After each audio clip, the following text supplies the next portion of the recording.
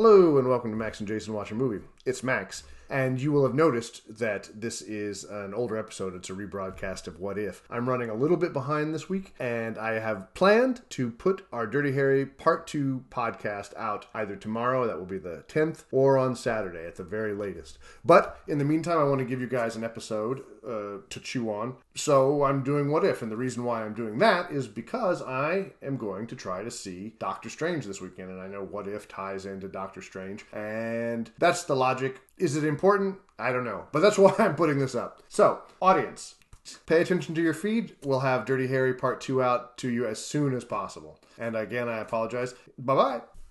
What if?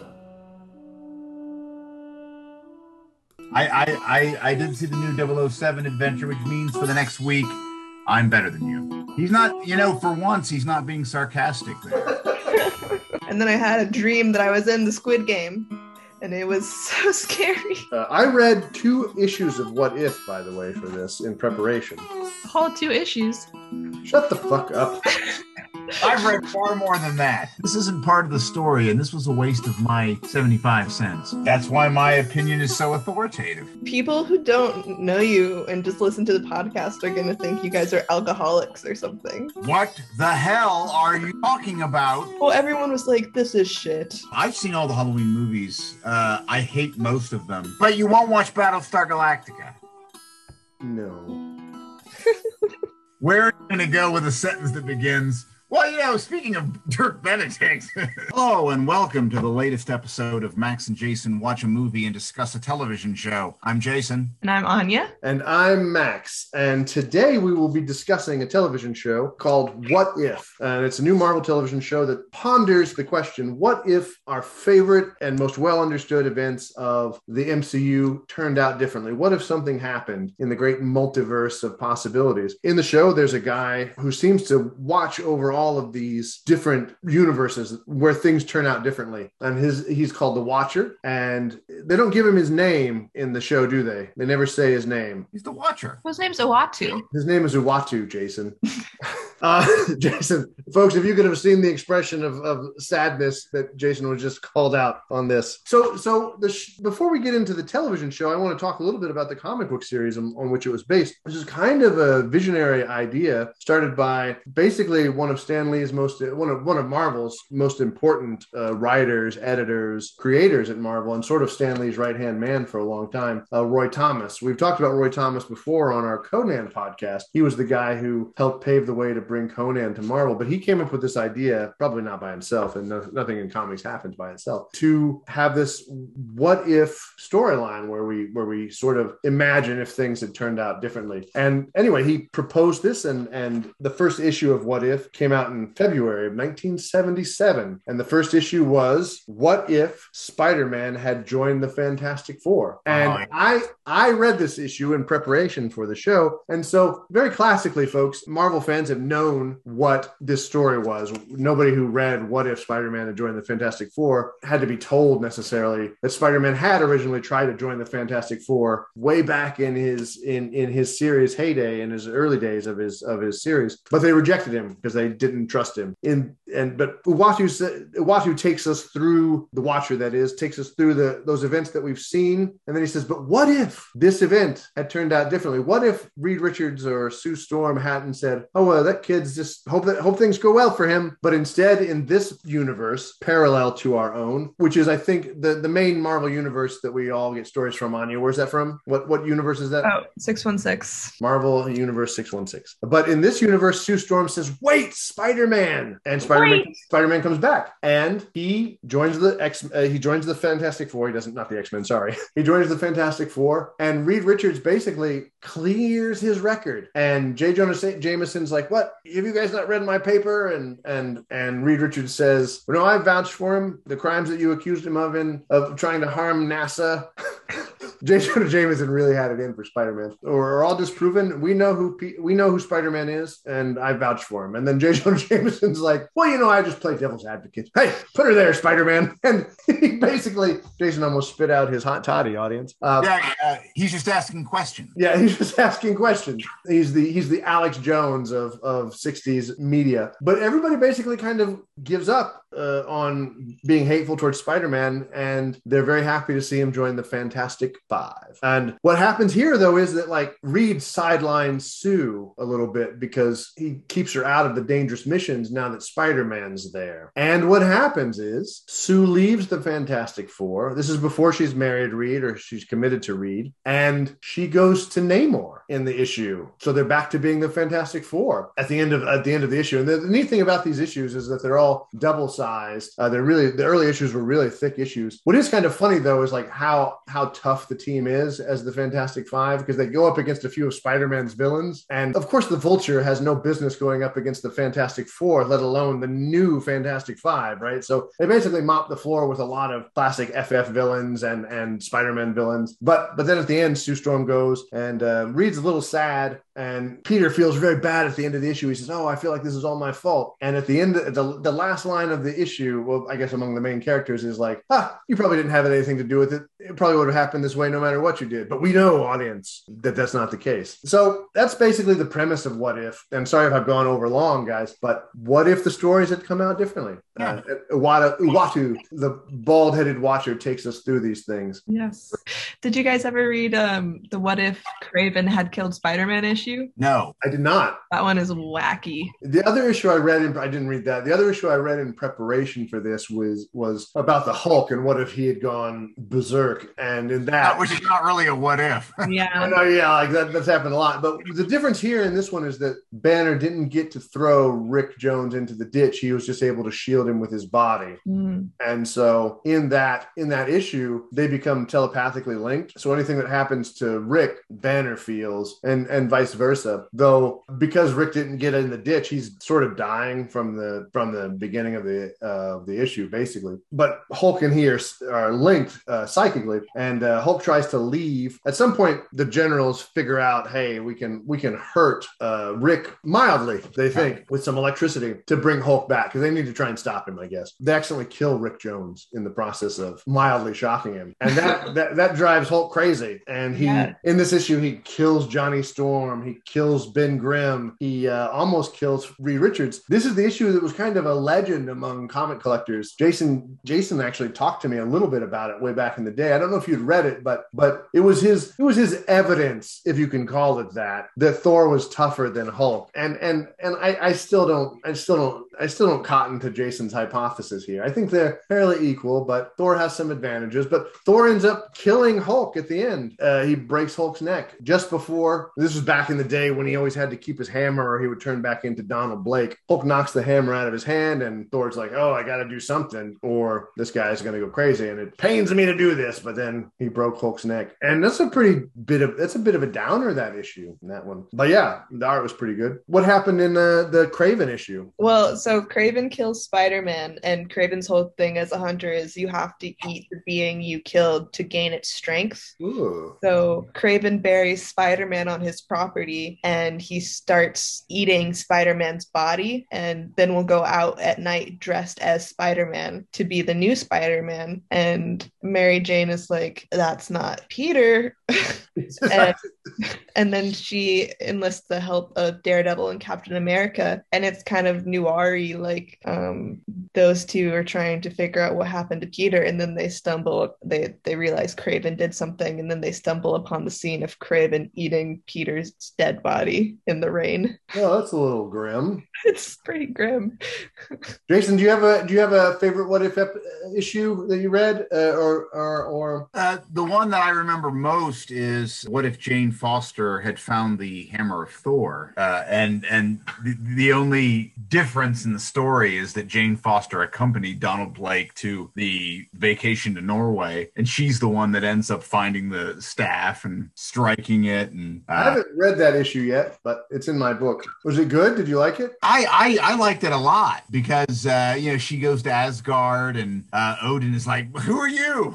Like, where's my son?" and this kind of thing. And so, yeah, I found it to be a lot of fun. I have flipped through the book to see different issues, and I know I saw that there was an issue in the first run, in the initial like 25 issues. There's like one that was like, what if Hulk had not lost his mind and been Bruce Banner and been really smart? Yeah. There are lots of other ones. What if the Avengers had been the members of the Marvel bullpen? That's awesome.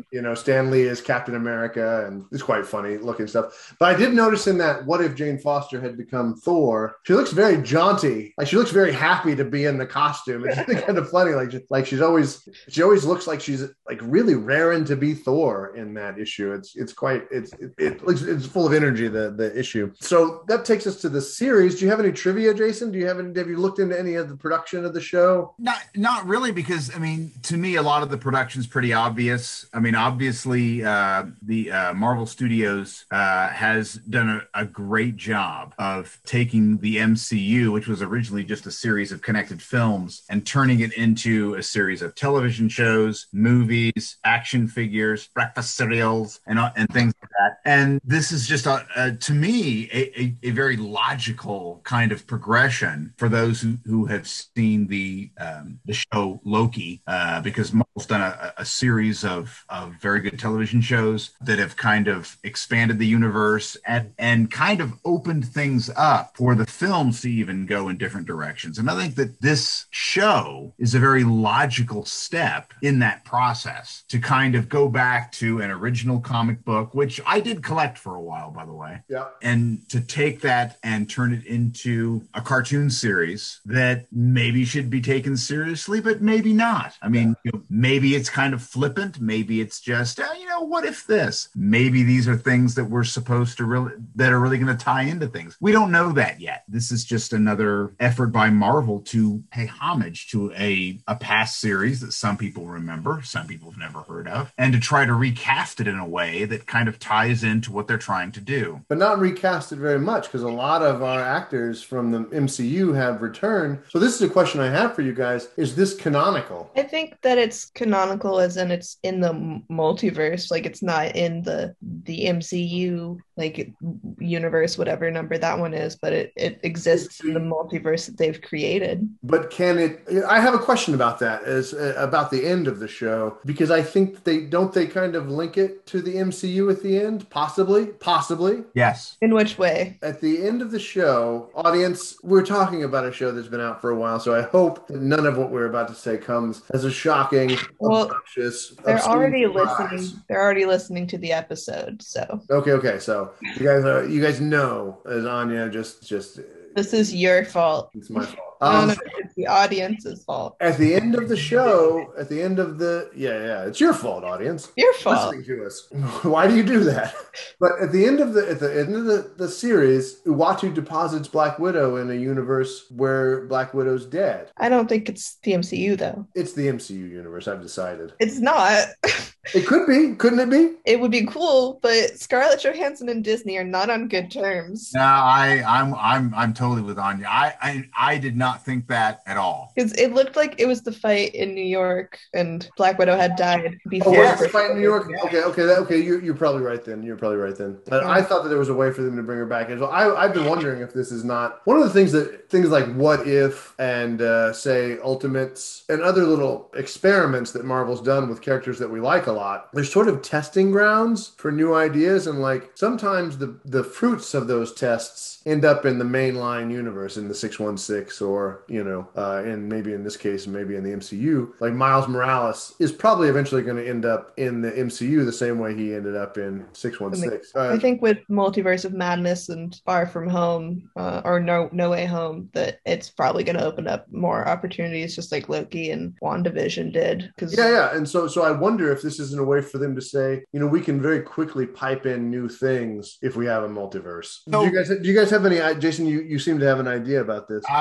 I have a thought because I understand what you're saying. And so far, I am not certain that they're using What If to pipe in new ideas. Actually, so far, even after seeing the whole thing, I still think that this is a sideline kind of thing. Okay. And I know other people probably have different ideas about that. But this is connected to the whole idea of, the skewed timelines and the Loki show. Mm-hmm. That is the case. I am not convinced, as you were about to suggest with your theory, that they intend to retcon anything with any of these characters that they're doing, with anything that they're doing with this show. Well, maybe not. But with the multiverse and the other things, it certainly seems like Marvel is giving themselves a way. They don't have to retcon. They just have to con, because you can pull somebody in from one of these new universes. Like, they can bring in all of those characters from Sam Raimi's Spider-Verse without having to retcon anything, Oh, come on. At this point, we all know that's going to happen. Well, yeah, but what I'm saying is that they don't have to retcon anything. The multiverse is going to allow them to bring in some of those great characters without having to play with continuity at all. Yes, I totally agree with that. But that is a connection to the Loki show, not a connection to this show. That's fair. Yeah. What I'm saying is that I think this show so far is just playful. Okay, it definitely is that. Yeah, it's just it's like an exploration of characters we've met before, but in different lives and stuff. But guys, I need more Jeffrey Wright in my MCU. I think it's very possible that Owatu could make a live action appearance, because he's the Watcher. He watches everything. Yes, and we have seen Watchers in the MCU. Mm-hmm. So that would before we move on, guys, I've been thinking about this a lot, and I don't want to consign poor Jeffrey Wright to consistently playing bald Marvel characters, but if you were going to do the MCU X-Men, could Jeffrey Wright be Xavier? Could we have him be Xavier for me? I don't think so. What? Why not? I don't know, because Patrick Stewart is Xavier, and that's that. Well, he's not coming back, is what I've heard. He's doing Picard, so I don't. Maybe he can be talked into anything after a few beers, maybe. Jeffrey Wright is Commissioner Gordon. He's also Uatu. Jeffrey Wright. Whoa, you're both wrong. Jeffrey is Felix Leiter. That's right. Felix Leiter from the Bond films. Jeffrey Wright can be in any of these things, and it's fine. That's okay, Anya. I don't know. Wouldn't he be a great Xavier, though? I'm with Max. Because he's great in Westworld, which I only saw the first season of, which the first season is great. I didn't watch it after that. But Jeffrey Wright is fantastic. By the way, folks, both listeners and my co-host, Jeffrey Wright is in the new James Bond film. You should see it tomorrow and the next day and the next day after that. But he does return as Felix Leiter. And actually, I can kind of see, just having seen him on the big screen just 2 days ago, that I can see what Max is talking about. I could totally see him as Professor X. I was thinking about him, of course. I always like try and figure out where I can put Jeffrey Wright in a film or in an adaptation. Sorry for interrupting you. You should be. I was going to keep doing it, though. You clearly have something important to say. Go ahead and take it away. I think he'd be a really good... What? Go ahead, Anya. Okay, I'm currently looking at pictures of Jeffrey Wright, and I'm sure he'd be... Okay, I don't hate the idea of him as Professor X, but I think he'd be a really good Hank McCoy. Okay. It's fine with me. I just need Jeffrey Wright more. He can play all of the X-Men at once. Oh, sort of like... didn't Peter Cushing do something like that? He was like every character in a movie or something like that? I don't know. So, Anya, what's funny is that you've gone from, he can't be Professor X to, shit, he can play all of them. Well, that was a joke to appease my father, but no. But I'm looking at pictures of him, and I think he would be fine as Professor X. It's the voice plus the way he plays.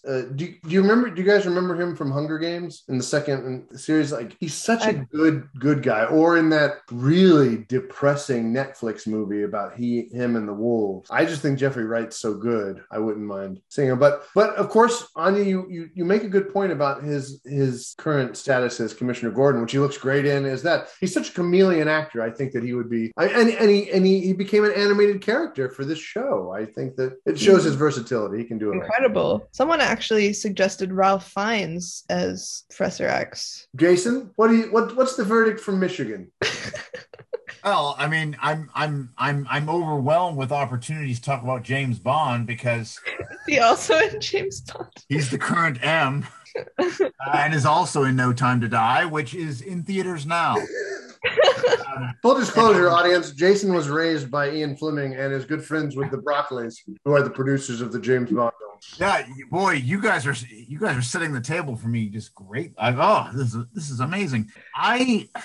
I'm a little less inclined to that. Okay. And I think the reason is because now I'm trying to picture him bald. Who, Ralph Fiennes? Yeah, and I'm not seeing it. Isn't he just a bald man? No. Jason was showing you what a bald man looks like there. I won't do that again. Sorry. That was not nice of me as a co-host or a friend, Jason. I apologize. No, I maybe in Red Dragon, I think he's kind of bald in that, but he's also bald in Harry Potter. He is bald. And he has no nose also in that film. Not usually, no. Not. Well, it looks like it's a receding hairline. Yeah. But again, as has been established, that could be me. So I could play Professor X. Well, Jason, I would go see a movie in which you play Professor X. That would be. You were great in Macbeth. Jason was in Macbeth, everybody, in Richmond Civic Theater. I don't remember who he played. Young Seward. You're not the one are you the one who says Leon Macbeth? No. I'm sorry. No, you're giving me too much credit. I had a couple lines, almost had my eye stabbed out by a sword accident. Wowed people with some sparks and then died. Yes. It was a spectacular performance. The only reason why I went to see the show. Okay, so I've made my Jeffrey Wright pitch. It's received one enthusiastic yes and one lukewarm appease the father yes. But so I suppose we should get into the series itself. Anya, do you want to give us the synopsis or the titles of the show, however much you want to give us? Yeah, well, it's a 9-episode series. It starts off with the kind of what-if version of Captain America, the First Avenger, and it reverses the roles of Peggy Carter and Steve. And also the dad, Tony Stark's dad, has a much bigger role in this world. And in the end, it's Peggy that steps through time. It's arranged a little differently, but that's the gist. And then there's what if T'Challa became a Star-Lord, and it's just Yondu kidnaps T'Challa accidentally instead of Peter Quill because of the vibranium surge, and he thinks it's like a alien source or something. And then 3 is what if the world lost its mightiest heroes, which is where Hank Pym becomes a serial killer and murders all of the Avengers before the team can form, and then Nick Fury and Loki have to team up and defeat evil Hank Pym, which is kind of the start of the arc of downers in the show, when it goes to what if Doctor Strange has lost his heart instead of his hands, which is where Christina dies in a car accident, and then a really gruesome, morbid version of Groundhog Day ensues for the next 30 minutes. Yes. Finn, my son, audience, was like, well, I didn't like that one that much. Something like that. Anyway, go on. That one was very sad. Yeah. And then number 5 is what if ... zombies. And so it starts off, Hulk is blasted from the Asgardian ship, and he gets there, and there's no one there to greet him because the world has been overtaken by zombies, and there's just like a group of heroes left, which is a really cool team that we don't get to see in the live action. It's like Spider-Man, Wasp, Bucky, the leader of the Dora Milaje, I don't remember her name, and that's really good and also sad. And then there's what if Killmonger rescued Tony Stark, and that one, Tony Stark never becomes Iron Man, and then Killmonger takes control of Wakanda. And then my favorite one, number 7, what if Thor were an only child? Yes. That might be my favorite too, but I'm on the fence. Go on. Well, that's just him and Loki have a much healthier relationship in this world. They do. They do. They never had to compete for their father's love. And he's just a party boy and kind of an idiot and just a lovely chap.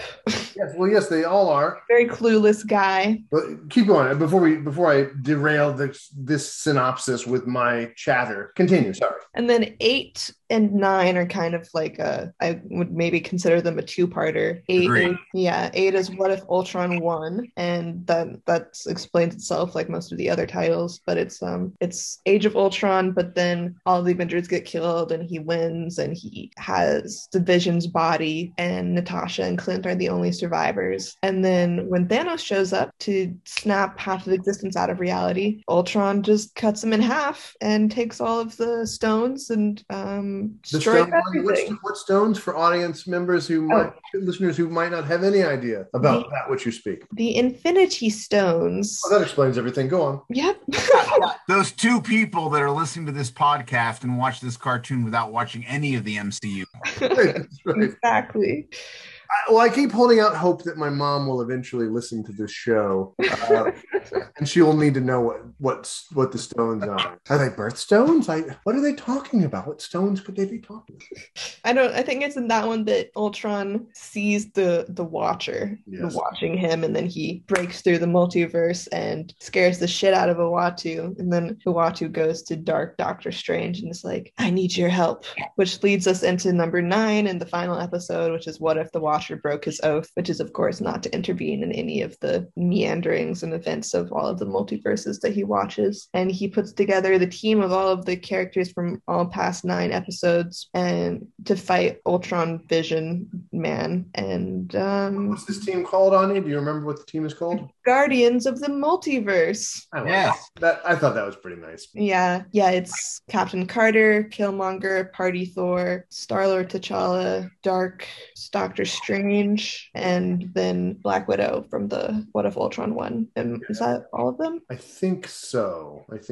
And Watcher, of course, is there. Before we go on, do you guys have a couple favorite episodes of the series? Like Anya's just given us a really nice little synopsis of the series, and she's also told us her favorite. Were there other episodes that stood out to you that you really liked? The zombies one. I really liked that one. Okay. And did you like the series overall? Did you enjoy the series? Did you like it?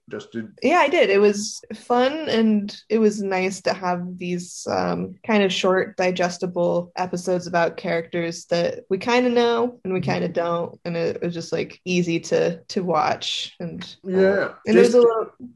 Go ahead, Anya. Sorry, I interrupted you. It was a little different from Loki and Wanda in that aspect. Yeah, it gave us a lot more flavors of the Marvel universe, I thought, than those focus shows. Yeah. Jason? Yeah, no, I like kind of the disposable element of it. And I guess that my favorite episodes, so there's two things. Max will know this. And actually, I mean, even listeners of our podcast, maybe people who heard the Invasion of the Body Snatchers podcast might know that or the Omen podcast, that I love kind of downer endings that make you reflect and kind of take the air out of you. So I kind of liked the episodes that were a little bit more Twilight Zone-like almost frightening. So I would say that my favorite ones were, I like that the one where the Avengers were all killed, that, the world lost its mightiest heroes. I loved the Doctor Strange one. That was very poignant, I thought. I adored that one because it was almost like a horror movie. You just hit on something that I really like. It was very Twilight Zone-ish. It was almost like that parabolic, and I mean as in parable storytelling of that show, of the Twilight Zone. Like, look at this guy, he's made this decision and it's been a disaster. I think that's a great comparison. Yeah, and he realizes his mistake at the end. He asks for help. The help is denied. There's something about it that really affected me quite a lot. The zombies one was great. I like that one. It did channel The Walking Dead just a little too specifically, but it was well done and I enjoyed it. I also really, really loved Killmonger rescuing Tony Stark. And I love that one for a reason that actually, it's not my favorite, but it might be the one that I would point to the most as being kind of thematic of this series, because I personally preferred the Twilight Zone downer endings. But the Killmonger Rescue Tony Stark ending was a downer ending with just a slight sunrise on the horizon. Yes. As was no, not that one. But the Killmonger Rescue Tony Stark was just, there was this kind of alliance formed in the last scene that kind of implied that, you know, things might actually turn out okay in this universe. And I liked that a lot. So I would say actually those were my favorites. You guys are going to kill me, and then you're going to, I'm going to say this, you're going to crucify me, and then you're going to both like gang up on me. My least favorite episode was the Thor being an only child. What? Podcast over. Now, Jason. No. I agree with some of the few things that you guys have said so far, and I'm sure you can elaborate a little bit more. But you know that Loki and Thor, they're getting along because they didn't have to grow up together. I get that. That's all great. I actually felt like that, and I do remember that there were some what if comics that were a little bit more kind of tongue-in-cheek, but this was a little too tongue-in-cheek for me. And Max, you might remember this. There was and actually there might be comic listeners who are listening who might remember this. There was a month in the mid 80s where Marvel decided to let the shock troops of Marvel Comics write all of the comics for that month. And it was all a lot of bullshit and a lot of comedy. And as a child, I was annoyed as fuck about it because there were all these titles. Actually, I think it might have been the early 80s. I think it might have been Secret War. It might have been 83 or 84. And there were a lot of like joke issues that maybe other people were amused by, but I was really pissed off because I was kind of enjoying the story, and this isn't part of the story, and this was a waste of my 75 cents. And that's how I felt about this episode. I felt that it turned Jane Foster into, I'm actually very surprised that she chose to voice this episode, because she kind of does Natalie Portman. She kind of plays Jane Foster as kind of this woman who's so enamored of Thor that she will abandon almost everything to just kind of lean into this romance with him. And to me, that's not her character. I mean, granted, in the films, she is very enamored of him, but she's enamored of him because of who she sees him becoming. And I didn't like that. I found the episode to be kind of an insult to me. No. I'm sorry. You guys will have your chance. Me, I was insulted because I felt like that these were not the characters that I saw in the original Thor film. I understand why Thor was different, and I understand why Loki was different. That made sense because that was the what if dynamic.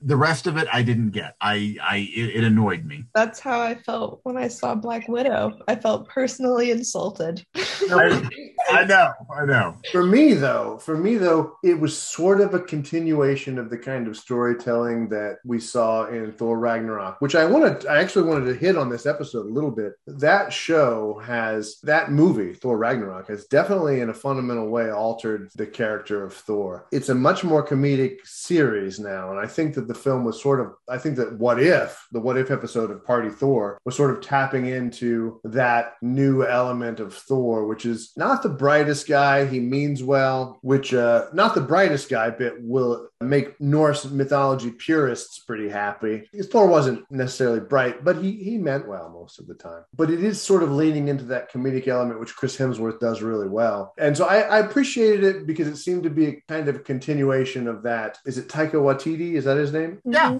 Yeah.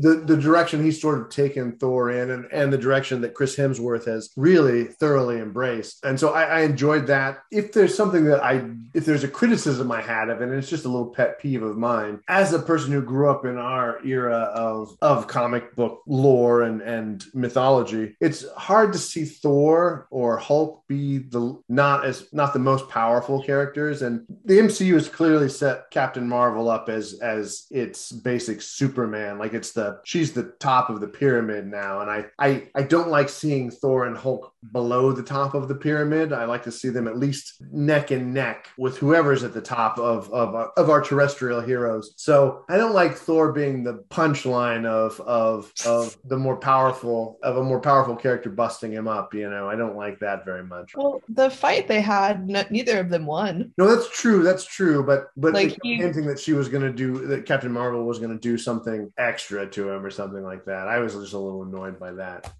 But I did enjoy seeing Freya. I like that character. I was really sad in Dark World when she died. I was like, no, Frigga. No, she's Martin Riggs' girlfriend, lady friend is what I say anytime I see that actress on. You can't kill her off. But I really did like seeing Thor and Loki. That almost made the episode for me. Thor and Loki being besties. I liked that because that's what they were. That's what they should be. That's what they were meant to be. My other favorite episodes, I think, are probably the last two. I like the last two a lot because I was really surprised that there was an arc to the show. I didn't realize that they were setting us up, and that was really neat. But I have a little small problem with how easily Ultron just dispatches Thanos. I was like, oh, come on, let's have a little fight at least. You can't just twain him. You can't cut him in twain that quickly. That I thought was a little too easy. I thought that shit was hilarious. What? No, it was funny, but the reason I agree with Max is that there was a marker set at the very beginning of Avengers Infinity War when Loki said, we have a Hulk, and the Hulk attacks Thanos, and in the theater, all of us are thinking, oh, he's in trouble now, is Thanos, and Thanos, he handles the Hulk surprisingly easily. Yep. And so, look, and anyone that has seen Avengers Infinity War knows that Age of Ultron, that Ultron is difficult to contend with. Yeah. But to destroy Thanos inside of 2 seconds, that's not really because I feel like we know that even though Ultron could defeat the Hulk, would not be within 2 seconds. No. So that I sort of thought that was especially since we were kind of returning to those serious episodes. You know what I mean?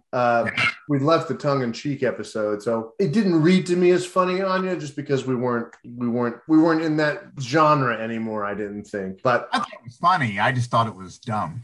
I was shocked. Yeah, I was shocked too. But the violence of What If was kind of crazy for a Disney Plus, I thought. Yeah. Also, it's not just Ultron; it's Ultron in Vision's body, which is considerably more powerful than Ultron. Good point. That's a good point. And Vision has a different mind than Ultron, clearly. Yes. So we've talked about episodes we liked a lot. Before we dive deeper into the arc of the show, were there any episodes that you thought they made that didn't work for you, Anya? Jason just talked about the episode he didn't like. Yeah, he did. He was very awful. It's a little upsetting for somebody who led me to appreciate Thor to diss an episode that just centered around our hero, Thor. That's why my opinion is so authoritative. Authoritative.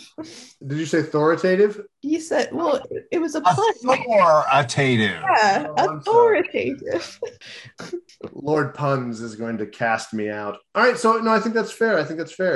I really dug the introduction of some characters, though. I liked Captain Carter a lot. I hope that Marvel figures out a way to bring her into the main MCU universe. I would like to see more Captain Carter, or just give her own like alternate universe movies. That would be fun. I like the Killmonger episode because it very clearly established what I think a lot of people who talked about the Black Panther movie missed. Killmonger is an awful person. Now he's been made that way. He's certainly not. Some of it was some of who he was what happened to him. But at the end of the day, Killmonger is a piece of shit. And I was happy to see that all of that bullshit about worrying about the world, worrying about others, that's not really what he's about. Killmonger is about elevating himself, because he could have just said, okay, guys, well, you don't want to help me. That's fine. I've got these Infinity Stones. Bye. But instead he was going to kill them. Audience, come at me if you think Killmonger is worth defending here. I hope you don't. But I liked the way they played with some of the characters. Were there any standout things for you guys? We've talked about favorite episodes, but were there story licks that you guys really, really thought, well, man, they nailed it? Well, I want to say that I wasn't offended by anything in the show, unlike Jason, because I didn't see it like it is renditions of characters we know, but I was also like, they can do literally anything in this because it's not the main continuity. Like I wasn't like, oh well, that's not what that person would do because it's a whole different reality. And I kind of it's like the Ultimates or whenever like writers have the freedom to write whatever they want. Like I was really fine with whatever they did. Okay. Yeah, but I think one of my favorite character arcs in the show was Peter in Zombies. We almost got more backstory about Peter in Zombies than we did in some of the movies, and I don't know, the emotional weight in Zombies I thought was really good, and just how he would interact with characters that he hasn't really gotten a chance to interact with on the big screen. It was really fun. That's a very good point, and so I got to ask both of you because I actually felt like they were kind of implying that the situation was creating kind of this romantic realization or consciousness between Janet the Wasp and Peter, which I found to be very interesting, and it kind of made that's what I felt, and it kind of made sense to me because this situation, there was all this kind of a different connection between all the characters because of what was happening, and it was a little bizarre. So I guess I want to ask you guys about this as well. It was a little bizarre, the whole Chris Pratt as Ant-Man animated head thing. Was Chris Pratt Ant-Man? Yes, he was, because I love not Chris Pratt. I'm sorry, Paul Rudd. Okay, yeah. That worked-ish, but was a little on the edge for me. Yeah. No, they found the head at where'd they find the head? At the New Jersey place from Winter Soldier. Gotcha. I wasn't getting romance vibes between Peter and Janet. I was getting like, because when she died, he reacted very emotionally, but I just think that he's a young kid and he also has a capacity to love that some of these other people have been jaded, and so they don't react in the way that he does. I just think that's his character. But I'd have to watch the episode again. I don't think I got romance vibes either. I got friendship vibes, and like I think the things that you see in those, what I was getting was like a lot of times these people have to sacrifice themselves in the zombie world, and I got that emotional pain of another friend going down. Well, I didn't think that the Hulk in that when he goes and holds them off, I think he's probably fine. I don't think the zombies can hurt him. Yeah, I think he did a perfect holding action because they can't hurt him and he can just smash zombies until his friends get away. So Janet was in a tougher spot because she didn't have that same kind of capacity. I want to defend the romantic piece. Even though I think the reason to not defend it is because Peter's a teenager, Janet is older. Even in the superhero world, they would not have connected. But this is an extraordinary circumstance. And so what I experienced in watching it was that she saw this young man. Look, this is humanity is dying. Suddenly all this age stuff just kind of goes away because everyone's just kind of going to, kind of collapsing down to the bare minimum of, just the bare minimum of what a society would do, where, it's all about survival. It's all about engaging with each other and all this kind of thing. And she just speaks about him in such admiring ways that I actually did see that there was something kind of brewing there that would not have been brewing if there was not a zombie apocalypse. I mean, I don't think that's unfair what you're saying. I'd have to watch it again to see if I saw that, but I mean, two insects, zombie apocalypse. I suppose, the problem though, Jason, biologically, is that there are a lot of wasps that parasitize spiders. And maybe that's what you were seeing. She was going to lay eggs on his paralyzed corpse and they were going to eat Spider-Man from the inside out. Now, maybe there's some love there, but it's pretty toxic, I think. Maybe so, but they never got the chance to experience that. I'm suggesting that I saw the possibility that two people who would not have had a connection in any other situation were beginning to get to one. No, I don't think that that's unfair. I just didn't see it. I was sort of kind of concentrating on all the zombie craziness, I think, probably, and Paul Rudd's head maybe distracted me a little bit. So moving on from that, Anya, did you have anything you wanted to add to that, or did you? I still disagree. Well, sometimes that's just the way it is among co-hosts. I was sort of shocked, I guess, on episode 8 that the stories that we'd seen earlier were building up to a finale. I just sort of thought it was going to be what if. I just thought we were going to go with that what if premise from the beginning of the series to the end. So it was a really pleasant surprise for me. I mean, did you guys see that coming? I didn't see it coming. No, I did not. I thought episode 8 was the last episode of the season. Oh. Which actually I thought would have been really cool because I was like, when I first experienced that, I was like, oh my God, I was not expecting them to set it up for a second season. Like, that's such a crazy cliffhanger. And I kind of actually, like, episode 9 was really cool, but I think it kind of would have been cool if we had gotten a second season that was the fight and the team up between the Guardians of the Multiverse and Uatu against Ultron, like a more extended, because he's so powerful. Yeah. Well, I was happy that they gave us part 2 because I was like, you can't. I was at that point. You can't end it here. Disney Plus. I would have been a little mad if I had to wait a season break.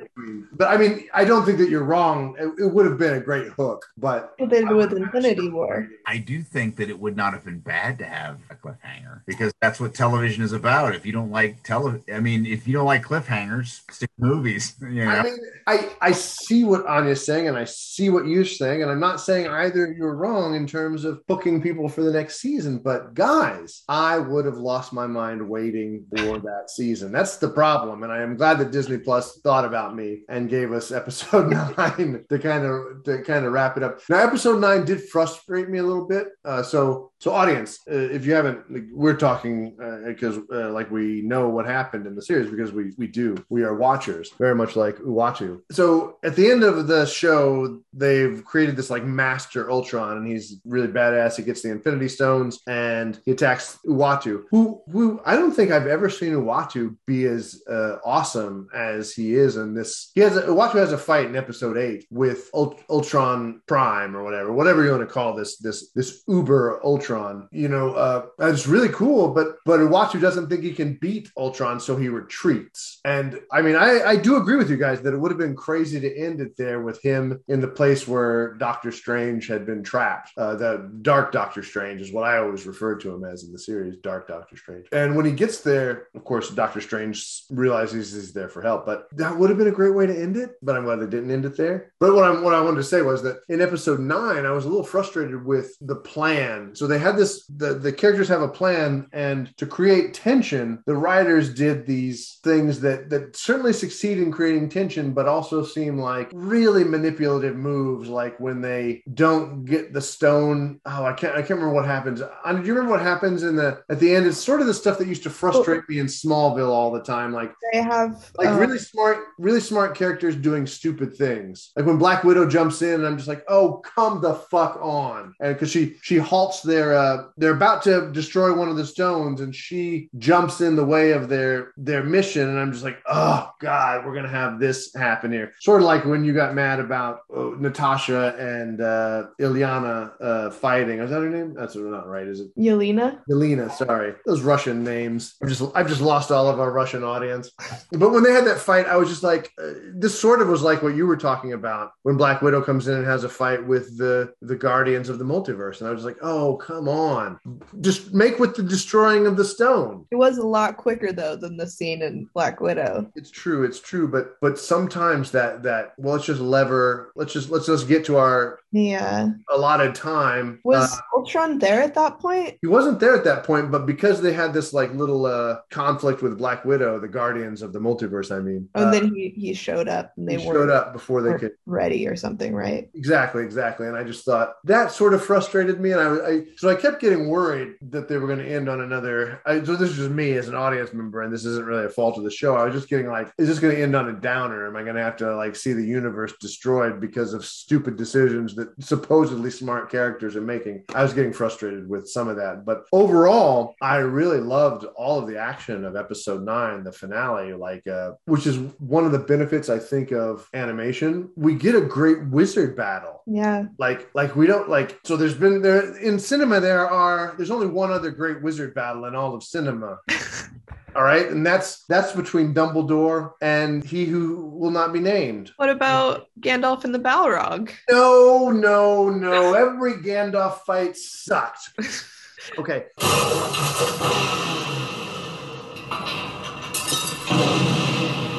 Jason looks super offended right now. As a wizard battle, Gandalf never does like super cool magic. He doesn't do any spells. He's a magical being.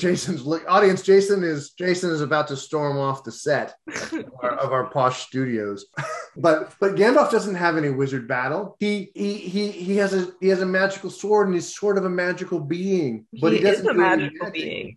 When he chases off the wraiths, he shines a flashlight up in the sky. What about his fight with Saruman? No wizard battle.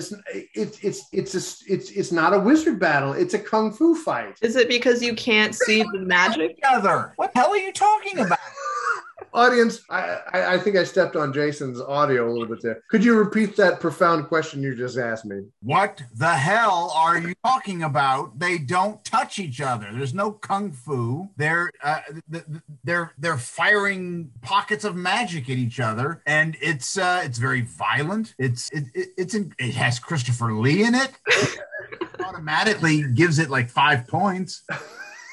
Like you grade it on a curve. Jason, what the hell are you talking about? It's not visually very amazing. You could have got the same effect by filming you and I on the playground in 4th grade, like going poof, poof, and we would have like been acting and falling down. We would have looked exact. Jason, you're frozen. Are you?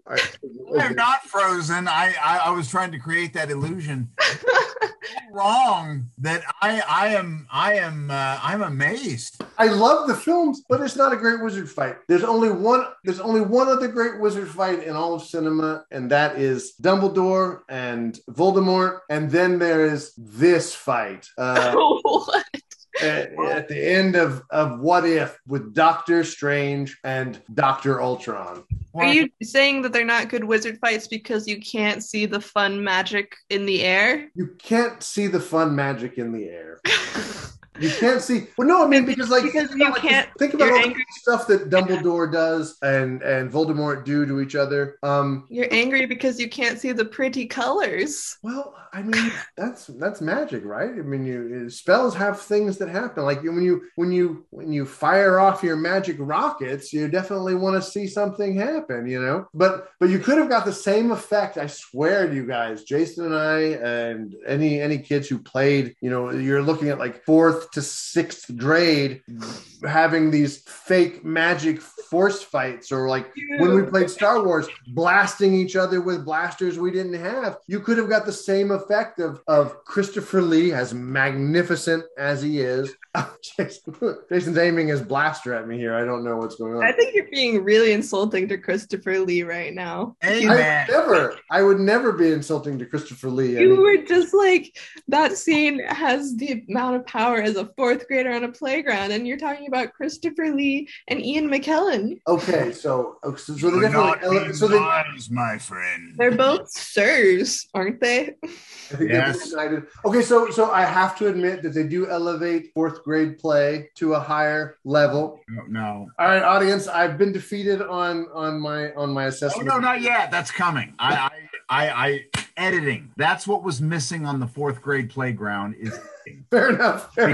Because what makes the wizard fight between Saruman and Gandalf great is cut, and which creates a great deal of tension, which is why that scene, which is very boring in the book, which is I think it's told in flashback, yeah. but in the movie it is very exciting because it's edited very well. It is.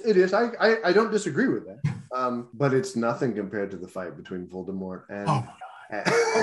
Okay, fine. But if you're gonna say that this What If cartoon is better than that, I am going to say that this is better than the fight in Lord of the Rings. He multiplies Mjolnir. Did you not see that? He dropped a mountain of zombies on Ultron and left. Oh, you're right. No, I stand corrected. What? You just fought so hard. And we need to accept, Max has pointed out that The Matrix Reloaded showed how action scenes should be done. Just multiply some bullshit and throw it on the hero, and that's a great scene. It's great. It's great in this. What are you talking about? No. All right, audience. I will definitely edit in Jason's agreement with me on this point. I didn't expect to get so much resistance here, audience. I didn't expect you would have such a wrong opinion. What are you talking about? Leaving aside Jason's position on this and my epic correctness, when you guys admit, though, that this is a pretty great fight, this is a pretty great, episode 9 is a pretty great way to close out the show. I did think that. I'm rethinking it now. Let's let Anya take a little bit of episode 9, so Jason and I have time to go back to our corners and cool down a little bit. This is the most heated we've been since his now luckily deleted defense of Batman and Robin, which I saved you guys from. I'm just kidding. Jason would never defend Batman and Robin. I would. What? Well, that's. I'm tempted to go down that rabbit hole, but we're not going to at the moment. It has sentimental value. Well, you can't argue against sentimental value. I thought you were going to say that it's an objectively fine movie. Then it's an objective masterpiece of filmmaking. Anya, what stood out to you about episode 9? No, she's still reeling from our battle, Jason. All right. Let me think about this. Okay. Do I need to get another drink? No. People who don't know you and just listen to the podcast are gonna think you guys are alcoholics or something. Or they already knew that. You guys get up like 4 times a podcast and like, oh, hold on a second, I gotta refill my glass. I mostly edit out. Oh, he cuts all that out. I cut out all of our refills for the most part. Get my whiskey and put my fancy little ice cube in it. I haven't put any fancy ice cubes in my whiskey. For me, while you guys sort of think and while Anya thinks about her position, I just really liked the flow of the action in this scene. I thought it was great. I thought we got to see a lot of everybody doing a lot of fun things. I thought that it had a very logical flow, that even though the action's very fast, they explained what was going to happen pretty well, so we could kind of see what was we could follow it. It wasn't a hodgepodge that didn't make any sense. So I thought it was quite exciting, even though I got frustrated a couple times with the making smart characters do dumb things bit, but that happens a lot in film. So I really liked Natasha in these episodes. The episode where her and Clint are just palling around trying to save what little is left of the world, I thought was really powerful in the way that Clint went out. And I almost liked that more than Natasha's death in Endgame. Well, one of the things I dug about this series overall is they do a lot of this pretty subtly, not always subtly, but this they did really subtly, where they inverted the sacrifice that we'd seen in other films. It was not subtle. I thought it was I thought they built up. What I mean is they built up to the switch subtly. I didn't see it coming. I didn't see that was going to be something that was going to have to be done. And so I was like, oh gosh, they just gave us a moment from an earlier MCU thing, but they inverted it in a way. And I guess what I mean by subtle is in a way that was a believable inversion. Something very interesting, because Anya felt that it was not subtle. You felt that it was subtle, and I didn't even notice it. I was moved by what they did. I liked, the whole idea that Hawkeye, he has nothing else to live for. He's perfectly willing to die. And so when the moment comes, he's like, well, I kind of told you that, I got nothing left. Mm-hmm. I did not make that connection. So I guess that I would agree with Max that it was subtle, because it was subtle enough that I didn't even make the connection of the inversion. Really? Okay. Yeah. I actually, two of them together, their connection, the fact that they would die for each other, the fact that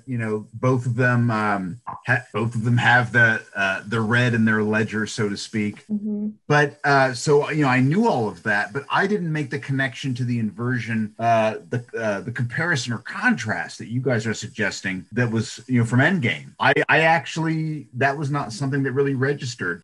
Well, I know a lot of people that just haven't been happy in general with the way that Black Widow has been depicted in like the most recent movies. movies, so it's something that I was aware of with Infinity War, and I don't know, it's just something that I'm aware of watching the show, because I'm around that much dialogue that I was like, oh, like, are they trying to appease the people that were so angry about Black Widow's death, and just like the way that she was ended. Were there people who were angry about her death in Endgame? Yeah, I mean, like, I can't think of like an example right now, but like, I think so. Like, Okay. a lot of people were like, it should have been Hawkeye. I mean, I suppose that in terms of like character importance, I suppose that would have made some sense. I mean, And you would have certainly expected that, just knowing how Renner hasn't always been happy doing these movies. You know, maybe he would have said, hey, kill me off. He's like the Harrison Ford of the MCU. Wow. Like, all that being said, I did think that the scene where he sacrificed himself was still really powerful. Like, I still got chills. Oh, in this what if? Yeah, like that dialogue and those conversations don't like lessen the impact of that episode for me or anything. Oh, good. Well, I'm happy to hear that. I mean, I thought it was subtle. But I can see, you know, how you would say, well, they've obviously inverted it. I just thought that they led up to it in a way that shocked me. Oh, that's neat. I didn't see that coming. I liked, like, it's obviously very different situations. Like, they have to either kill one of themselves to get the soul stone, and in this one it was like, I'm gonna do this so that you can go on. And I liked the way they did it in this one more because I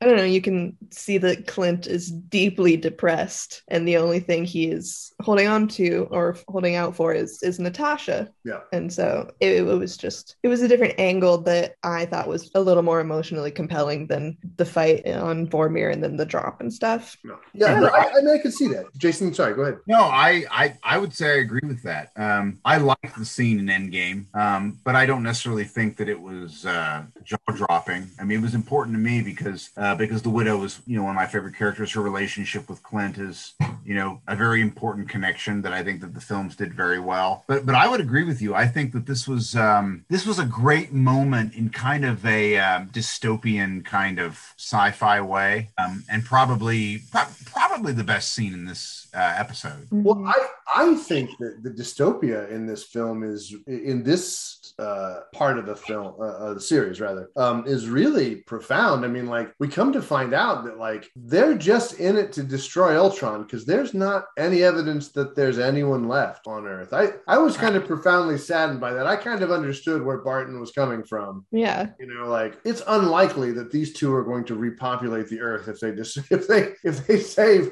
they destroy Ultron. So they were just in it to destroy him because I knew he was up to no good. Right. Which comes back at the end of this series, which we'll talk about later, when all the Guardians are going to be sent back to their times without any. Not all of the Guardians are going to be sent back to their time from which they came. Where do we want to go from here? What do we want to tell? What happens? Do we want to say that the Guardians saved the multiverse? You just did. Oh shit! It's over. Good night, everybody. Night. Yeah. Audience, at the end of the show, of course, Uatu is a master. For a guy who doesn't get involved, he's thought a lot about how he would get involved. I can only think in the Earth 616, Anya? Mm-hmm. Which is the main Marvel universe. It's like comic book continuity. Yeah, the main comic book continuity. Uatu has gotten involved a handful of times. Do either of you know when he's gotten involved? Well, he got involved when Galactus showed up.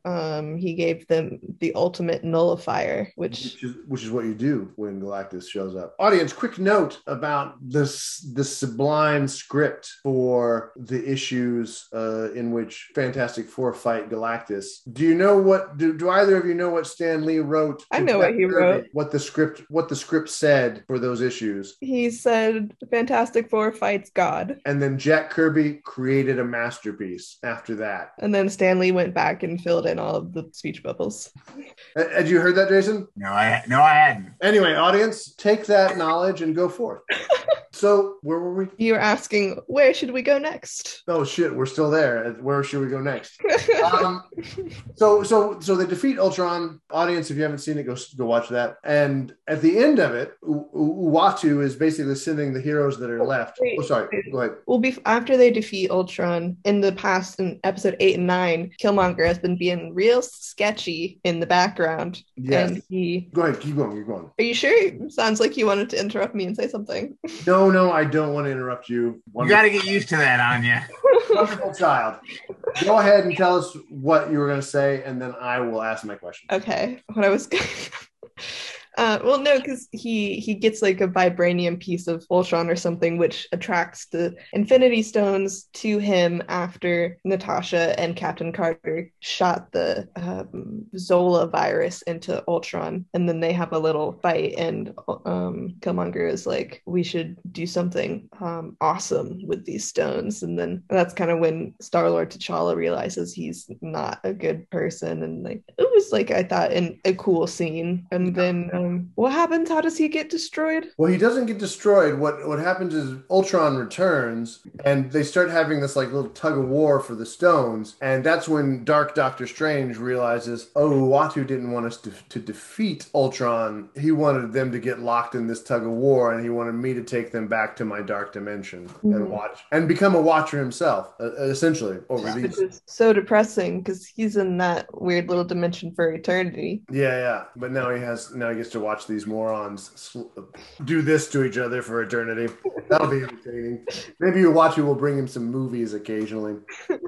But Uatu had sort of foreseen that Killmonger was going to betray them, and that would give them an opportunity to ensnare both Ultron and Killmonger as they fought for the stones and banish them to the dark dimension with Doctor Strange. Dark Doctor Strange. But so after that, Uatu, basically says, you guys get to go home. You guys get to go back to the exact moment when I left you. And all of them go back, and we see these kind of cool little vignettes of T'Challa finding Peter Quill. That's kind of neat. And there's a lot of nice little epilogues there, but then there's this really cool moment where the hero that started us off, Captain Carter, and the hero that we meet at the end, Black Widow, have their little hero moments. But Carter is getting ready to say, hey, could you send me back to World War II? Yeah, I think she's going to ask for that. Again, he's getting involved, but I bet he could find a loophole. Well, I didn't, because he says, they need you where you go. They need you back in your time. And what's kind of interesting about the Captain Carter episode is that she's become BFF with Black Widow. I thought that was kind of a neat touch. It was cute. It was cute. I like that.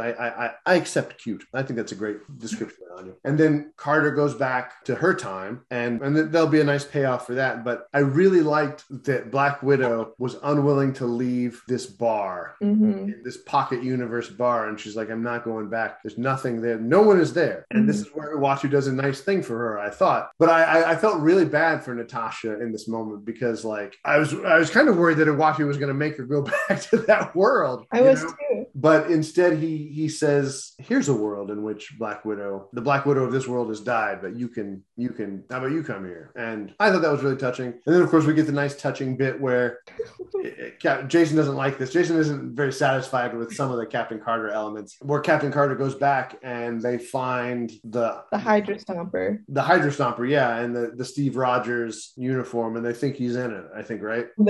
Natasha's like, and there's someone in it. And there's someone in it. They don't say who. So could be anybody, Jason. It might not be Steve. You might not need to wave your finger of righteousness here at us, Jason. Are you angry about that? It could be anybody. I actually do have a problem with the ending, because you just said that he did a nice thing for Natasha, and he gave her a new universe that needed a Black Widow. But I kind of feel like that the reason there's a problem is that we have seen the Watcher be quite an asshole to people who asked him for help, and now suddenly, well, I'm going to violate my oath. And Captain Carter asks him for something and he refuses it.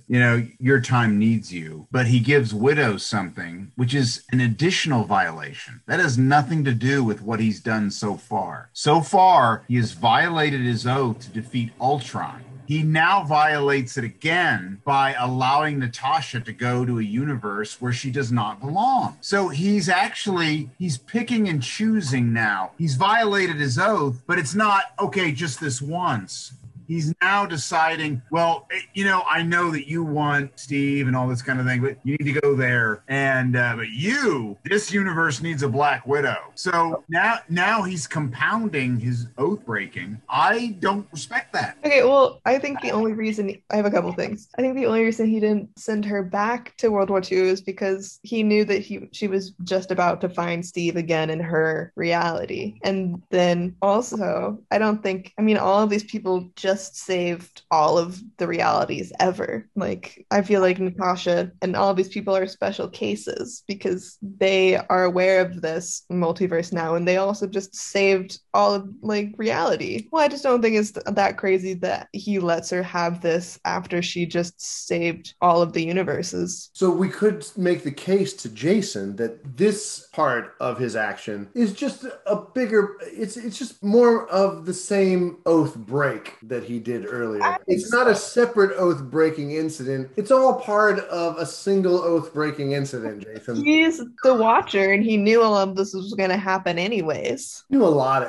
I mean, I don't know if he knew it was all going to happen. I think he was a very good student of the realities, and he had some good ideas about what was going to happen. So now I think one could defend this as an interesting character development of the Watcher, and maybe they'll go with this. But to me, the problem is, well, I broke my oath once. Now that I've done that, now that I've crossed that Rubicon, now I can be like, well, Peggy, if you just go with it, you're actually going to get what you want. That time needs you, but you, widow, I mean, there's another time that needs a widow, and I'm going to put you there. Now, see, you guys are saying that's one oath-breaking event. I would suggest that it is not. That actually, he broke his oath once, and now he's got a taste for it. He's more like a serial killer. That's the wrong analogy. I think I know where you're going, but I think that might be the wrong place to go with your analogy. I was impulsive. I'm proud of it, but no, I actually think it's accurate. I think if you take the oath seriously and remember that the dark Doctor Strange, as you said, begged, I made a mistake. Do something. Can't do it. Sorry. Well, so now he's in the habit of picking and choosing who he helps, what time periods he helps, who he decides, you're all right. This period needs a widow.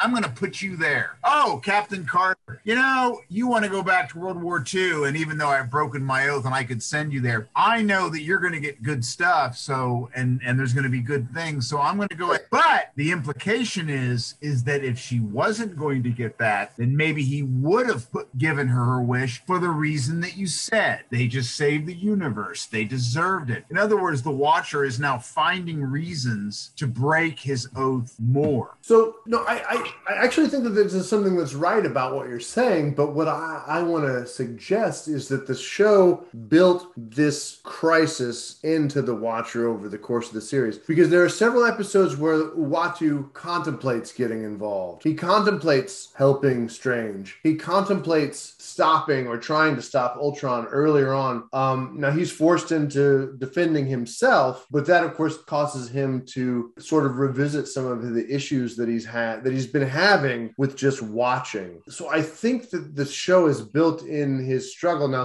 his struggle in watching and not being involved, which is something that Uatu has had to deal with, of course, in the What If book itself, and of course in the comic book, in the regular mainline continuity of Marvel Universe. My question to you guys both, and I wanted to pose this to you at the end when I was watching the final show, the finale, is what the Watcher does, just watching, is that oath worth taking, or is it worth upholding? Is it moral for Uatu to do nothing? I'm asking both of you that. So that's my question. Is it moral for Uatu to do nothing? I don't know. I think obviously with a character like that, he's going to do something because they always do. Yeah. When the Dire, his oath is to protect the multiverse. Also, I don't think that's his oath. His oath is to watch. But all of reality was going to get destroyed. Yeah, he would have nothing to watch if all of reality got destroyed, but that's not the oath that the Watchers take. Uatu is making a very conscious decision to defend reality, to defend the stories that he watches, in the same way that Jason and I would destroy any enemy that tried to destroy cinema, right? Not only would it destroy our podcast because we would have nothing to watch, but they're stories worth telling and worth seeing. And so I know Jason would nuke any of these enemies who would destroy all of cinema across the multiverse. But is it moral to just watch? I mean, we see that Uatu has great power. Like, he almost defeats Ultron. No, it's not moral, but that's a very deep and complicated question. Well, that's why I thought you guys Yes. thought you guys were capable of handling it. I apologize. That's like, I don't know. It makes me think about like if there's a cat in my face. Yeah, everybody, audience, Anya's cat, who's caused a lot of trouble today. Is this the cat that's caused all the trouble? No, this cat is very chill. It doesn't look very chill. It looks very needy. No, today Jason, my cat unplugged my Wi-Fi. Look at this. Wait, hold on. Let me make sure I can get it here. Any host of the Max and Jason Watch a Movie podcast needs to guard their Wi-Fi from their cats. Jason has a zebra skin rug here. Oh, God. It looks like your cat. He does. You guys look like you got your cats from the same place. Yeah. No, Amazing. this morning my kitten peed on my bed, knocked over the water bowl, unplugged the Wi-Fi, and somehow got poop on the couch. It was Still alive? I, You say, is Anya still alive? I mean, clearly she is. I had a terrible morning because of a tiny kitten. It is awful when our pets destroy our mornings. Well, it's all bluster on my part because actually the Max and Jason Watch a Movie podcast is actually legendary what my cats have done to infants. I felt so stupid for yelling stop at a cat. It's not very useful. Yeah, it was. I can attest to that.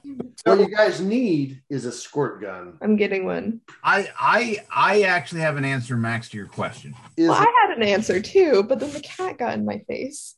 I'll try to go first. I mean, and then you can go. I think one of the problems with the Watcher is that his oath is to watch. Now, you kind of, in what you just said, Max, you just kind of built in this exception that, well, I mean, they're going to destroy what he's watching. Well, we can't have that.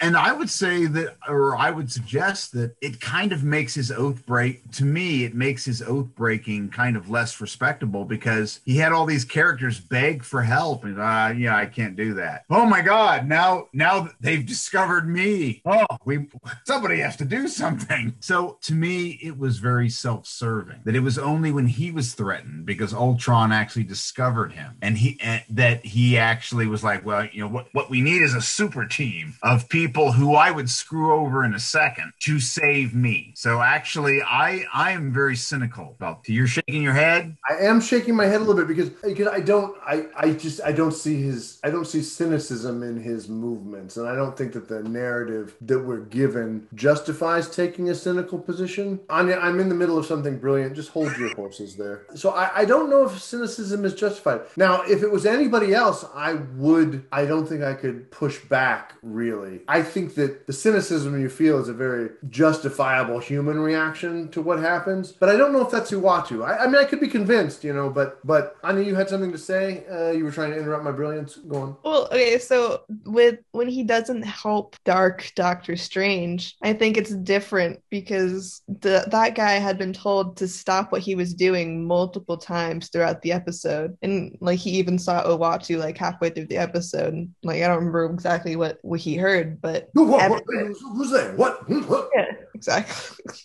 But it was different because everyone told him to stop and he kept doing it, and he destroyed that reality on his own because of one person. And I think that's different. And also it's implied later on that even though Uatu didn't do anything to reverse that reality, he still went and visited that guy in the dimension. Like it was implied that they have had chats and that they're friends. What we see over the course of What If is we sort of see Uatu struggling with what's the right thing to do in these situations. When should I get involved? Now, I think clearly if reality is going to be destroyed, Uatu sort of thinks, okay, maybe this is a time that I need to violate my oath. Sort of like, violating the Prime Directive is sometimes a necessity. Audience, I'm sure you know what the Prime Directive is.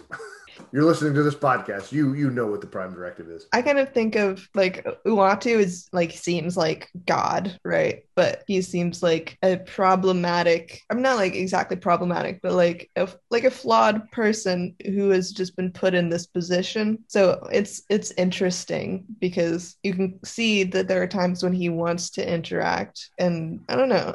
He's just this powerful being that is like he's supposed to be watching, which is also this unethical thing because if you have the power to help, like why shouldn't you help? And it's I don't know. That's Interesting. that's sort of my problem with all of the Watchers is they have the power to help and they. But that's like what makes me think of God. Like Yeah. No. It's absolutely valid. but it just like in this. I'm sorry. Well, in this, it's just he's a person too. Yeah. Like yeah, I don't know. The Watcher is pure objectivity. I just watch. There's no judgment. I just observe. But it's not pure objectivity because he is flawed in his directive. Like he clearly is not objective about the stories and the people he watches, which is perhaps his own illusion. Mm-hmm. So I mean, maybe that's the story of the Watcher is that the Watchers kind of think of themselves as kind of like these godlike beings who just watch and have no connection to any of it. But I think that's the point that I'm trying to make in my criticism of him is that, and even though I would grant, I think you both said that he was more involved than he thought, he was more involved than he was aware of. He did try to rescue the Dark Doctor Strange, and then had chats with him, and was really quite connected to him. And it was only when he was threatened that he discovered that maybe he was not pure objectivity as much as he thought. But maybe y'all are right that we viewers kind of already had begun to sense that before then. That's what I thought. I don't think that the Watchers simply intervened because he was in danger. He did it because everybody was in danger. I think I could be wrong, but I think if it had just been Ultron finding Uatu and killing him, I don't think that he would have gotten anybody else to stop his own death. But I think since everybody else was at risk, because the thing that's happened is that Ultron discovers the multiverse, and that's what prompted Uatu to act, I think. It would be interesting to know what the rest of the Watchers think of his action. I remember reading something that Uatu is like one of the more rebellious of the Watchers. He certainly violated his oath more than once. Yeah. I'd be curious, the two of you, because Anya, I know you're a great artist, and Max, if I remember right, I'm a terrible artist. I'm not good at all. So you guys are both better than me. We should comment about the art, the animation. Let's do. I was actually quite astounded by it because of how it channeled the Watcher, certainly channeled Jack Kirby. Mm-hmm. That kind of art form, that early Marvel kind of art. Yeah. But I also kind of felt like that this was kind of a very, very, very, very, very, very updated version of the 1960s Marvel cartoon series, which was kind of like moving comic panels. Okay. Allow me to cut in here really quickly, audience. It's important that you hear at least some of the soundtrack from those early 60s cartoons from Marvel. And here's the theme song to Thor from 1964, I think. Cross the rainbow bridge of Asgard, where the booming heavens roar. You'll behold in breathless wonder the God of Thunder, mighty Thor. Now, this was not that. This was not just moving comic panels. No. But it was definitely comic. It was moving comic art. You know what I mean? I thought that it was definitely channeling and trying to imitate a lot of Marvel comic art, U.S. sort of Western comic art, which I appreciated. It wasn't Disney art. It wasn't trying to be manga or wasn't anime or anything like that. It was definitely trying to imitate some of that, kind of great, kind of, I guess, North, for lack of a better term, American comic art, I think, right? There were even elements, and this is especially true in the Party Thor episode, that almost seemed to be channeling the Fleischer Superman cartoons of the late 40s and early 50s. I thought. I really appreciated the art, and I'm glad you brought it up because I had meant to myself, but there was a lot of whiskeys ago when I had that thought. Shut up, liver. but I've always wanted Disney. I don't know what is. I mean, I guess I know what has taken so long for them to pair up is licensing and various economic and franchise issues. But I've always wondered why Disney didn't say we could make a fortune adapting Marvel to animation. And it's been neat to see Disney sort of play in this, Disney and Marvel getting together to do an animated series, because I think that's an untapped market that Disney could really pursue on the big screen and continue with other cartoons, which they've been doing, I guess, for a little bit with some of their other animated series. But this is a premiere animated series that they did, and I don't know. I really like the art all around. Ani, did you see any specific influences? Like Jason's just mentioned Jack Kirby. Yeah, I don't know if I would say I saw any specific influences that come to mind at the moment, but just looking at the screen caps of all of the episodes, they could all easily be comic book panels. Like there's close-ups and there's establishing shots, and even the way that it's shaded, like it's not cell shading, but it's not like super complicated either. Yeah. Like, and also like the way it's colored is very reminiscent of modern day comic books like right now. So Okay. yeah, I mean, So it's a very good adaptation of comic art to animation, you think? I think so. Like if you picked up a comic book right now, like one of the like X-Men issues that are coming out at the moment, I don't think it would be super different than like a screenshot of one of these episodes. No, I think that's right. I think that's right. It's also definitely trying to kind of capture some of the kind of classic images of these characters from their comic book pages and the actors who are now playing these characters. So I thought it did a really good job of taking those kinds of things and blending them together. Did you guys see that with my hand signals that I was guiding you through my thought patterns? No, it was a good point to bring up. I love the art in this film, and I thought that it was really. I thought all of the animation was really well imagined. So no, I thought it was great. Jason, did you have any other thoughts about the art? No, I loved it actually, and the episodes that I saw more than once, the art was more impactful the second time than it was the first time. The series does, I think, recommend repeated viewings. I haven't seen all the episodes more than once, but I've seen some of them, and the episodes that I did see more than once were better second time. Jason scored the score. I did notice the music. I felt the music channeled the films very well. There was the music was always appropriate. I just thought it was very well done. I noticed it quite a lot, and I enjoyed it. I actually didn't do a independent listen. No, I didn't expect you would. But I did notice it, and it was always appropriate to whatever story they were going towards, and I really enjoyed it. Audience, this was sort of an impromptu look at what if. So I'm going to do an abbreviated version of the verdict. Ani, before we do that, is there anything that you think you want to add? Is there anything you've left out? Anything profound you want to leave the audience with? No, I don't think so.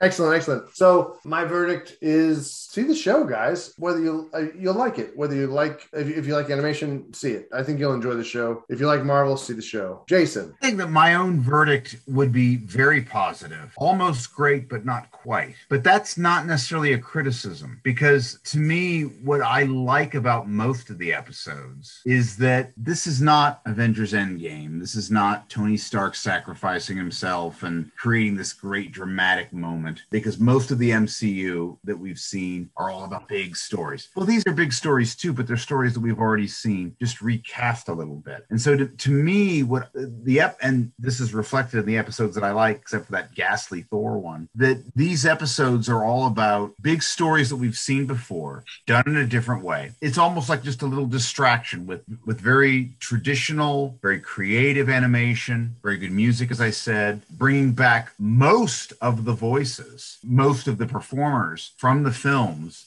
It's actually almost very random, the people who chose not to come back. The fact that Natalie Portman would not agree to come back, or would agree to come back, but Chris Evans and Robert Downey Jr. would not, is something that is a bit confusing when you consider the fact that Natalie Portman, if you chose a thespian from the MCU who had been very vocal about their dissatisfaction with the MCU, she would be in the top 5 of people who kind of didn't want to be part of it anymore. I know she is going to be in the next Thor film, but the fact that she came back for this cartoon for a role that is not really in keeping with the character that I think Jane Foster Foster is, and that I think that she thinks Jane Foster is kind of astounding. But I would recommend this to anybody who's a fan of comic books from that period, who maybe remember the What If series, fans of the MCU. This is a really, really good comic series that I think anyone would enjoy, and you should see it. Yeah,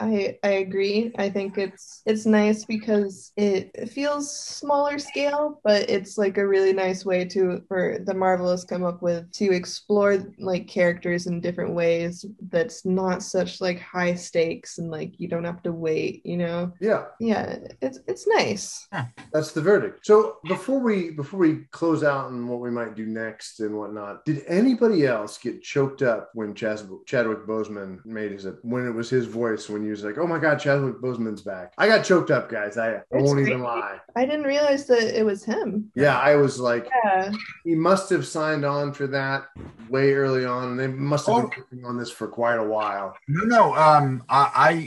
You asked for production notes. They had a lot of this in the can already before the pandemic, and that was before he died. Yeah. And we didn't bring this up. I had to look this up because I was really like, did I miss an episode that the Gamora from the final episode was from an episode that was never completed because of the pandemic? Oh, okay.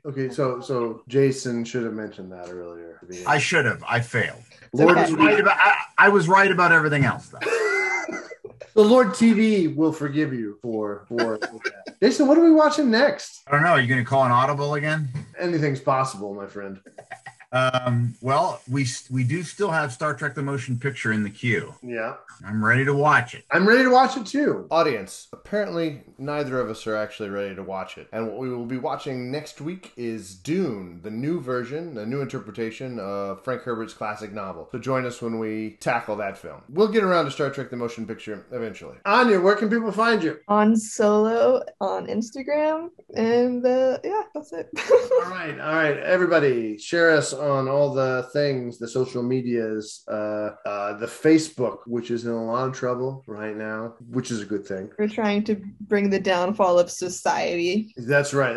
But maybe they'll improve. Share us on the Twitters, which is also a cesspool, but less damaging to the information ecosystem. Maybe. I don't know. Audience, this isn't a political podcast. It's not a current affairs podcast, and I apologize for doing that. Share us with your friends via SMS messaging or iMessenger or whatever it is you fucking do to share things with your people. You can reach out to me at the Separatist on Twitter, where I say profound things. You can reach out to us, though you never do, at lordmovies39.gmail.com at gmail.com. Sorry, audience. Jason suggested I drink a lot of whiskey for this episode, so this is where we're at. And next week we will be tackling Star Trek. Nope. Tackling Dune. Pretty soon I'm going to have to add a parenthetical for our co-host Anya. Max and Jason and Anya watch a movie or talk about a TV show. Audience, that's it for me and Jason and Hans Solo, from Planet Earth to Captain Kirk. All right, guys. Night. Night. Bye-bye. We were all alive at a time when Captain Kirk was not on this earth.